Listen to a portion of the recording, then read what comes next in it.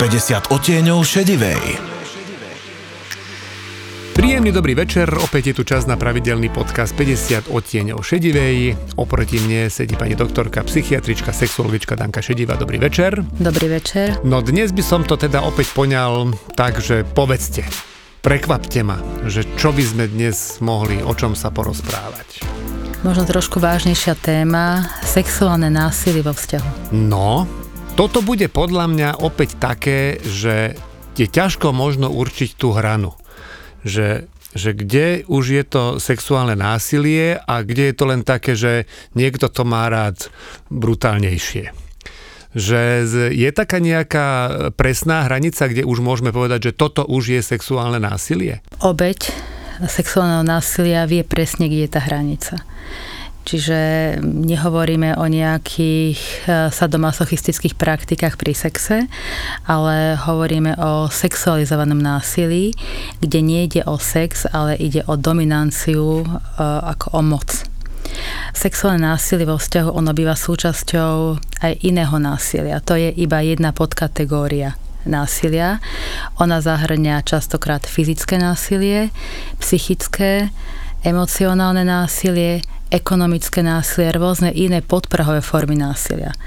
Väčšinou, keď dochádza k sexuálnemu násiliu, tak ten vzťah je zrútený už vo viacerých rovinách. Budeme sa najviac venovať tomu sexuálnemu násiliu, lebo ste sexuologička, tak ako síce aj psychiatrička, ale poďme teda do tejto témy. Nechcem nejakým spôsobom obhajovať mužov násilníkov, ale nemôže sa stať, že ten muž má pocit, že tej žene sa to páči trošku také akože brutálnejšie. Ona nič nepovie, lebo viem, že teda veľakrát ženy o týchto veciach neradi hovoria ani von, ani smerom k partnerovi, že radšej sú tíško. A že potom sa to rozvinie do niečoho, čo už je sexuálne násilie a možno o tom ten partner ani nevie. Násilník o tom vždy vie, pretože nie je to tak, že to si nemôžeme predstavovať, že to sexuálne násilie sa vyvinie počas sexuálneho styku. Hovoríme o sexuálnom zneužívaní napríklad vo vzťahu. Týrané ženy, máme dosť vysoké percento populácii týraných žien, nielen my, ale je to celosvetovo. Tam, kde sa to zaznamenáva, tam, kde sa to nezaznamenáva, predpokladáme ešte ďaleko vyššie čísla. Tak napríklad v Spojených štátoch amerických podľa štúdií tretina až polovica žien, ktoré boli týrané, boli znásilnené alebo znásilňované svojim partnerom. Takže hovoríme o takejto forme sexuálneho násilia.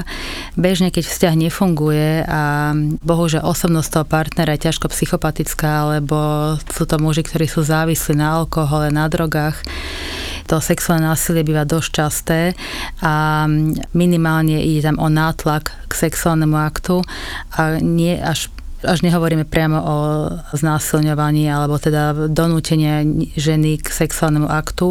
Sú tam aj rôzne formy ponižovania, zavádzanie predmetov alebo prstov do otvorov proti vôli ženy, že naozaj je to veľmi brutálne aj prečítať si len také zhrnutie, že čo sa tam všetko stalo a nie si to predstavovať. Opäť. Nechcem, aby to vyznievalo, že sa zastávam niekoho, kto si to nezaslúži, ale manželský pár a žena jednoducho z nejakého dôvodu odmieta sex s tým mužom.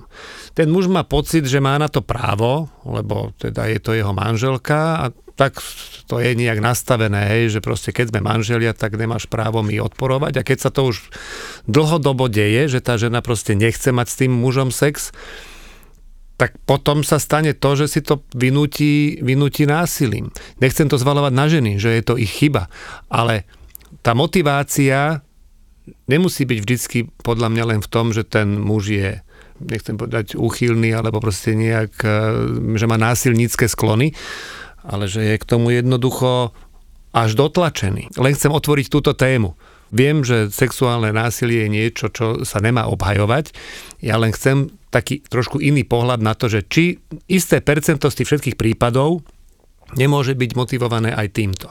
V prvom rade si musíme vyjasniť, že manželstvo nie je automatický súhlas k pohlavnému styku. Žena aj muž môžu odoprieť sexuálny styk, aj keď sú v manželstve, do toho nikto nemôže nútiť. Dobre, ale keď sa dlhodobo odmieta styk, či už z jednej alebo z druhej strany, má také manželstvo význam? Nie je ten sex dosť dôležitou súčasťou nejakého partnerského vzťahu? Nemá to slúžiť na utužovanie toho vzťahu? To je trošku iná téma, ale nič nemení na tom, že nemôže niekto prekročiť tie hranice a vynútiť si pohlavný styk alebo nejakú formu pohlavného spolužitia. Ono to upravuje aj zákon. Od roku 1951 my sme boli dosť ako menej progresívna krajina, ale aj od roku 1951 možno znásilniť ženu aj v manželstve, manželom. Čiže dovtedy to zákon neukladal a umožňoval teda tým mužom zaobchádza so ženami si vynútiť sex a nebolo to trestne stíhateľné. Je to veľmi smutné, keď to zoberieme osobne, že každý máme matky, sestry, céry, že takéto niečo by sa im dialo len preto, že teda dali súhlas, že podpísali zmluvu manželskú, teda, že sa vydali. Takže naozaj je to čin proti ľudskej dôstojnosti a každá civilizovaná krajina ho trestá. To, že aký má dôvod ten muž, alebo aké má pohnútky, alebo teda to my považujeme za racionalizáciu. Nie je nikde napísané, že môže si vynútiť takýmto spôsobom sex. Čiže to je všetko racionalizácia tých páchateľov. Ľudia, ktorí vlastne častokrát prikláňajú sa na stranu tých páchateľov, keby videli v praxi, ako to vyzerá a aké to má následky na psychiku ženy, tak by veľmi zmenili svoj názor, lebo naozaj toto je veľmi zjednodušenie. To sa jedná o trestný čin, ktorý má dopad na život tej ženy častokrát na niekoľko rokov, alebo niekedy to nerozchodí a hlavne, keď sa s tým nikomu nezverí, pretože čo týka to partnerského sexuálneho násilia je naozaj hlásená len špička ľadovca. Väčšina žien to nechce riešiť, pretože sa za to hanbí. Ženy, ktoré sú vystavené takémuto sexuálnemu násiliu v partnerstve, oni sa snažia tú rodinu držať čo najdlhšie pohromade, či už je to z náboženského, alebo nejako sociálneho hľadiska, alebo ekonomického. A práve preto sú obeťami sexuálneho násilia, pretože tak dlho ustupovali, že už nemajú kam. A už iba poslednou otázkou sa udržím pri tejto téme, ktorá pre vás sa zdá, že to až tak nesúvisí, ale pre mňa to súvisí v tom zmysle, že hľadám proste nejakú, ako keby ten dôvod, že ako toto vôbec celé môže vzniknúť. Lebo bude to proste patologický násilník, ktorý to má v sebe od začiatku ten muž a jednoducho sa to skôr či neskôr prejaví. Tiež tam asi potrebuje možno nejaký impuls alebo dačo. Čiže k tomuto ja sa chcem dopátrať, ako keby k tej motivácii, že už to len uzavrieme takou vecou, že teda inteligentný muž alebo inteligentná žena, čo má urobiť v prípade, ak mu ten partner alebo partnerka odmieta sexuálny styk v tom partnerstve alebo manželstve a je to pre neho problém. Ako má postupovať? Má z toho vzťahu odísť, alebo má to nejak riešiť so sexuológom, alebo čo v takom prípade robiť? Treba si analyzovať, kde je problém. Pokiaľ je problém napríklad v sexuálnej dysfunkcii, ktorá nesúvisí s kvalitou toho vzťahu, tak samozrejme treba sa to pokúsiť riešiť. Vzťah nie je iba o sexe, ale kde je násilie vo vzťahu. Tam nezostáva za nejakých okolností. Ako náhle muž alebo aj žena sú agresívni voči tomu druhému, sa mu vyhrážajú, ponižujú, ekonomicky ho devastujú, zoberú mu napríklad peniaze, ničia mu predmety, ničia mu veci, robia mu naschvály, ničia mu povesť a dovolia si ešte vlastne v takých intimných chvíľkach robiť si s ním, čo on uzná za vhodné, ten vzťah nemá perspektívu, to sa nedá vôbec udržať. Ako náhle je násilie vo vzťahu a fyzické.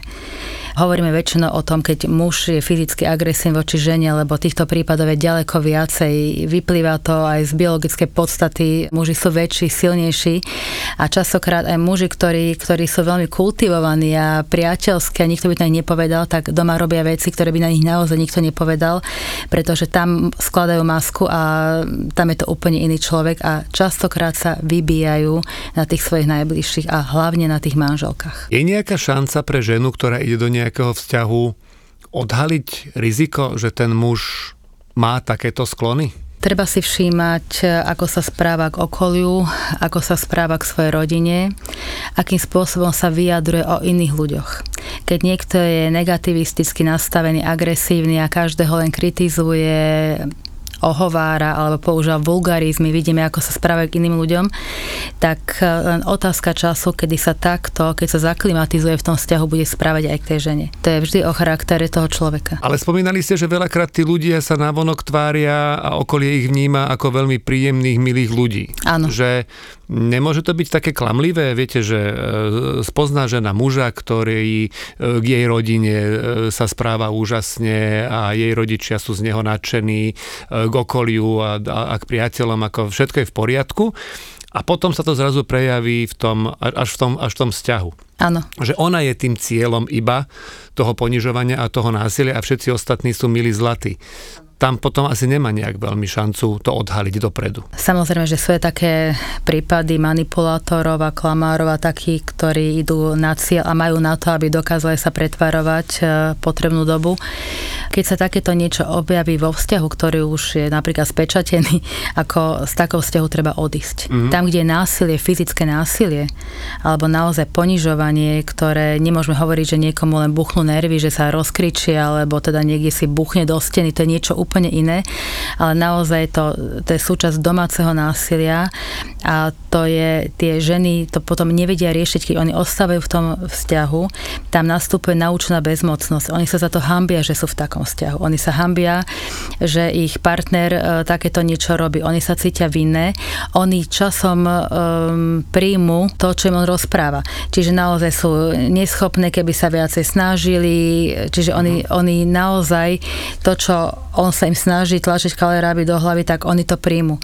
Žena, ktorá to nepríjme, ona odchádza z takéhoto vzťahu, alebo začne bojovať, alebo teda zverí sa príbuzným, odíde z toho vzťahu.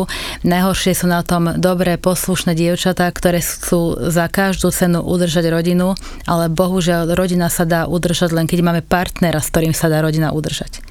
To sú potom veľké traumy aj na tých deťoch, už nehovoriac o tom, čo to robí s tou ženou, ale v prostredí, kde je agresor, tam sa nevyvinie dieťa, ktoré je harmonické.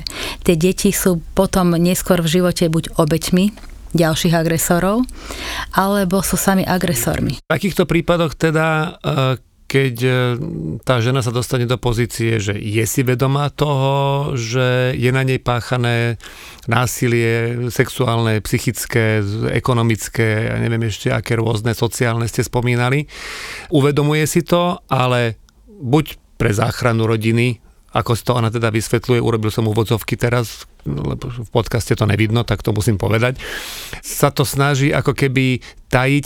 Vie tu to nejakým spôsobom pomôcť okolie? Teraz sa pýtam zase na také tie signály smerom von, že najbližšia rodina, čo si má všímať na svojej dcére, neveste, sestre, ako by sa dalo pomôcť. Zo strany detí asi ťažko príde nejaká pomoc, keďže oni sú tiež v podstate obeťmi toho. Ale vie ten signál nejakým spôsobom výjsť z toho... Z tej jadrovej rodiny, áno.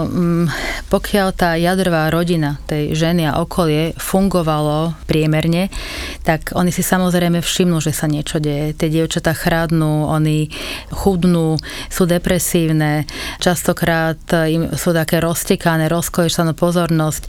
Žena, ktorá sa predtým pekne vedela upraviť, zrazu proste o seba prestane dbať, racionalizuje to, že nemôže k ním prísť. Často tieto dievčatá majú modriny, takže vyhýbajú sa.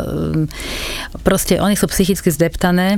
Ten násilník, ktorý sa dostane tak ďaleko, že vlastne, už hovoríme o tom sexuálnom násilí, väčšinou tá obeť je tak spracovaná, ona už prerušila skoro všetky kontakty so svojimi kamarátmi, so svojou rodinou. To môže byť vlastne signál, hej? Že keď zrazu zistíme, že naša dcéra alebo naša kamarátka, ktorá predtým s nami chodievala na vínko a stretávali sme sa, je zrazu ticho a nechce sa stretávať, tak môže to byť signál, že je nejaký problém. Môže to byť signál, že je problém, pretože ten násilník ju izoluje s tým, že čo budeš kam chodiť. Niekedy je to také cez prejavovanie lásky, že veď my dvaja sa vystačíme. Absolútne ju kontroluje, keď idú na nejakú rodinnú oslavu, svadbu, s kým sa stretla, čo povedala.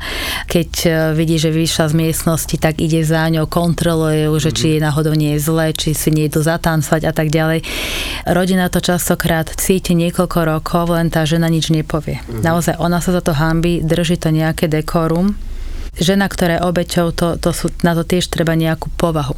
A hovorím, sú to tie dobré dievčatá. Teraz také dve otázky mi napadli v rámci toho riešenia tohto problému, že asi to nie je jednoduché. Že aj keď niekto mimo tej rodiny nahlási, že má pocit, alebo možno aj bol svedkom, alebo počul, alebo sa mu posťažovala tá žena, že to proste nahlási na políciu, asi, však kam inde, že väčšinou to nemá nejaký efekt. Že tá polícia, pokiaľ priamo toho násilníka neprichytí pri čine, tak väčšinou, aspoň teda, čo tak, opravte ma, ak sa mýlim, že väčšinou nemá, ako keby, že má zviazané ruky. Že nemôže proste urobiť nič, pokým tá žena naozaj nepodá to trestné oznámenie a ešte aj vtedy je to také diskutabilné, že čo s tým.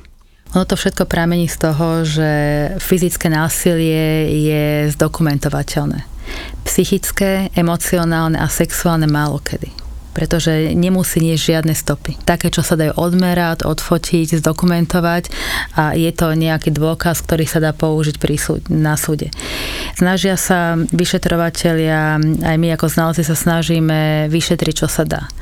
Ale napríklad nie vždy tie testové metódy zachytia, že žena, ktorá bola týraná, že má aj nejakú poruchu z toho, pokiaľ mal dobre kompenzačné mechanizmy, keď to týranie trvalo napríklad veľmi dlho, ale nejakú ohraničnú časť a potom dostal dobrú psychoterapeutickú pomoc, alebo tá rodina, alebo kamaráti jej pomohli a vyhrabala sa z toho, nemusí mať následky až také.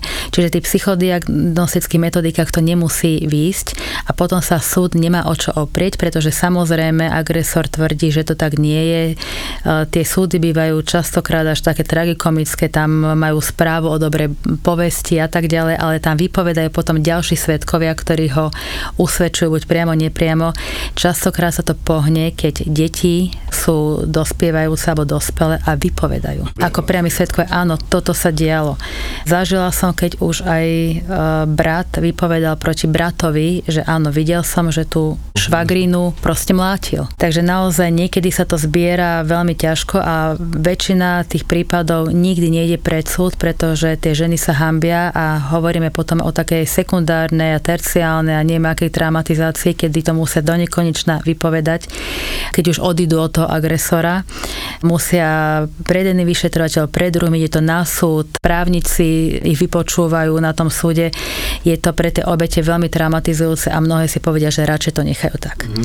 Mnohé ženy, ktoré sú týrané, stiahnu trestné oznámenie alebo sťahovali. Vy mi čítate myšlienky, lebo je to vo veľa filmoch a seriáloch býva také, že podá trestné oznámenie na toho muža za teda sexuálne násilie a potom to stiahne. Som chcel vedieť, že či to je len či to skutočne reflektuje ako skutočnosť, alebo je to len výmysel scenáristov. Odráža to skutočnosť, je to poriešené v našej praxi tým, že od určitého obdobia sa nedá stiahnuť trestné oznámenie, že sa to vyšetruje, pretože naozaj väčšina tých obetí to stiahovala, lebo agresor im povedal, že všetko sa zmenia, sa zlepšia, naozaj pár mesiacov sekal dobrotu, tak on nám uveril a tak to stiahla a potom to vlastne znova naštartovalo. Ešte ma napadá taká jedna vec tiež v súvislosti s tým, že teda tá scenaristická hlava moja pracuje pri týchto veciach a tiež som to v nejakých seriáloch zachytil, že je sexuálne násilie páchané na žene, ona sa zdôverí matke a tá matka ešte ju ako keby zďube, že ty tam pekne poslúchaj a váž si ho, je to doktor, alebo je to inžinier, alebo dobre zarába, tak drž hubu a čo ti ostane, keď od neho odídeš. Deje sa aj toto? Deje. Wow. Že matka však musí teda vidieť, že tá jej dcéra trpí a že ona tiež ako keby preniesie na seba ten pocit, že to bude hanba, keď... Áno. Aha. Dôvody sú rôzne. Ja som zažila sama pacientku, ktorá keď sa začala riešiť je psychické týranie vtedy, keď stála na 5. alebo 7. poschodí, neviem, na Rímse a chcela skočiť v práci. Takže potom sa to všetko prevalilo a rodičia sa k tomu postavili tak, keď sa im zverila a chcela, aby jej pomohli, aby mohla prísť aj s deťmi k ním domov, tak jej povedali, že v žiadnom prípade postavili im dom, tak bude bývať v tom dome, bola by to finančná strata a veľká hanba. Ale to skôr matky, nie? Však otec dceru musí chrániť. Príde, prifajčí zaťovi. Či to len ja tak vidím? Áno, normálny muž áno, ale nie všetci muži to takto vidia. Stane sa, že ako aj doteraz sa to stáva, že naozaj aj v kategóriách vysoko vzdelaných ľudí nepomôžu svojej dcére a donútia ju v podstate tým nepriamo, aby sa vrátila k agresorovi. Ešte opäť teraz vytiahnem otázku, zase ma ženské posluchačky nebudú mať rady, lebo si budú myslieť, že nadržiavam násilníkom. Nie je to tak. Ale povedzte mi vy, je tam nejaké percento prípadov, kedy ženy toto zneužijú? Ako pomstu? Že nahlásia niečo? Nejaké fyzické násilie a urobia si nejaké modriny a že takýmto spôsobom sa chcú pomstiť manželovi, dajme tomu za to, že mu odhalia milenku, alebo že chce sa rozvádzať, alebo proste je nejaký problém. Lebo o tom sme sa raz bavili, že v tom vzťahu ženy rozvody a nevery zvládajú psychicky horšie ako muži. Že väčšinou po rozvode žena muža nenávidí, muž len stratí nejakú emóciu, ale není to o nenávisti. Možno to zovšeobecňujem, ja viem, akože to sú ako od prípadu k prípadu. A preto sa pýtam, že aké je to percento tých prípadov, kedy žena toto zneužije? Neviem to úplne percentuálne odhadnúť, neviem, či také štatistiky sú, ale ja zo svojej praxe poznám mužov, ktorí z bezpečnostných dôvodov odišli z domu, pretože ich manželka, ktorá nezvládala tú ich partnerskú situáciu, vybehla z domu alebo z bytu a tvrdila, že ju bije a že ju prenasleduje a on bezbranne ostal stáť, proste nič také sa nedialo. Snažila sa ho zničiť aj takýmto spôsobom. Určite... Tam je to dokazovanie asi ešte náročnejšie, ako obhájiť toho chlapa. V dnešnej dobe je to všetko tak nastavené, neberte mi to za zle, ale je to proste nastavené tak, že proste ako tie ženy sa tak ako chránia, veľa sa o tom hovorí, o tom domácom násilí a tak ďalej, že teraz ako dokázať, že toto zrovna není ten prípad, ktorých je veľa. Veď ste povedali, že vlastne tretina, možno až polovica prípadov je skutočne domáce násilie páchané na ženách. Tretina až polovica žien, kde je násilie na ženách, je znásilnená, som povedala. Ja viem, ako chápem. Veď preto práve hovorím, že tým, že tých prípadov, kedy sa to skutočne deje, je strašne veľa a takýchto prípadov bude asi možno, že zo pár, tak práve sa to bude ťažko dokazovať tomu mužovi, že ja nejsom zrovna tých 30-50% násilníkov, ktorí tu reálne existujú. To zase nemusí byť úplne tak presné, pretože keď niekto tvrdí, že bol udretý, alebo tak proste musí mať nejaké, keď muž má 90-100 kg a žena má 50 a keby ju udrel, tak samozrejme musel by tam byť nejaké známky vlastne fyzického násilia. Takže to skôr sa to dá ľahšie dokázať, teda musí ona dokázať, že tá modrina, ktorú ona má, aký mechanizmus vznikla. To sa potom môže aj skúmať samozrejme, že to skúmajú znalci z chirurgie alebo z traumatológie, či je možné toto zranenie, ktoré ona má, tie modriny, tým mechanizmom, ktoré ona popísala. Samozrejme. Špekulované ženy, treskne sa bejsbolkou a povie, treskol ma bejsbolkou. Jak to zistí, že kto ju treskol? Myslím si, že máme súdnych znalcov, ktorí podľa tvaru modriny vedia povedať, o skade išiel ten úder, aké bol intenzita, či to bola bejsbolka, alebo to bolo niečo iné. Že aký to bol predmet, nie presný, ktorý. Čiže ono to býva, niekedy to býva až také karikované, že žena povie, že áno, on ma zbil a pritom ona nemá na sebe žiadny škrabanec, on je celý dohryzený a doškrabaný. Takže s týmto sa stretávame. Ale samozrejme, že sú takéto prípady, ale to je špička ľadovca, naozaj ten ľadovec, čo je skrytý pod hladinou, to je všetko násilie, ktoré ide smerom k ženám a ide smerom k deťom. Už samotné násilie na ženách je smutné, ale to, že vlastne pri tom trpia deti, to je na tom asi ešte smutnejšie. Mnohé ženy sa spamätajú a prestanú vlastne znášať takéto násilie vo vzťahu vtedy, keď sa väčšinou dospievajúci syn vo veku 13 až 15 rokov tomu otcovi postaví a pobije sa s ním. A boli prípady, že ho aj... Áno. Že? Áno, to sú proste tie medializované. Nedávno bolo v správach také niečo, že syn zapichol otca. To sú tie medializované prípady, kedy je tam to skratkové správanie, kedy si ten syn, ktorý už teda dospel do nejakého veku, povie, že on to už tolerovať nebude a nenechá mamu a seba a vyrieši to takýmto hrozným spôsobom. Ťažká téma to bola, poviem úprimne. Snažil som sa ju občas trošku zľahčiť. Dúfam, že mi to nikto nebude mať za zlé.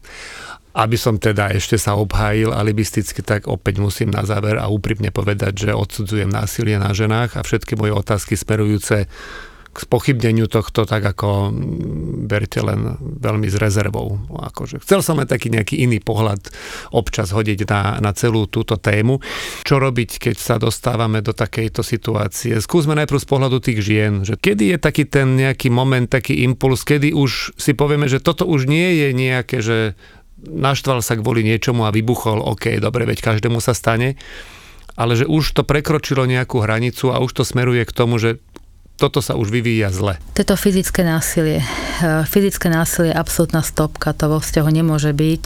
Už keď niekto tú ženu chytia, kmáševu za vlasy alebo za ruku, alebo ju proste udrie, treba odísť po prvej facke. Fakt? Nie, že by som obhajoval facku, ale sú situácie, kedy jednoducho každému môžu rupnúť nervy. Nemôžu.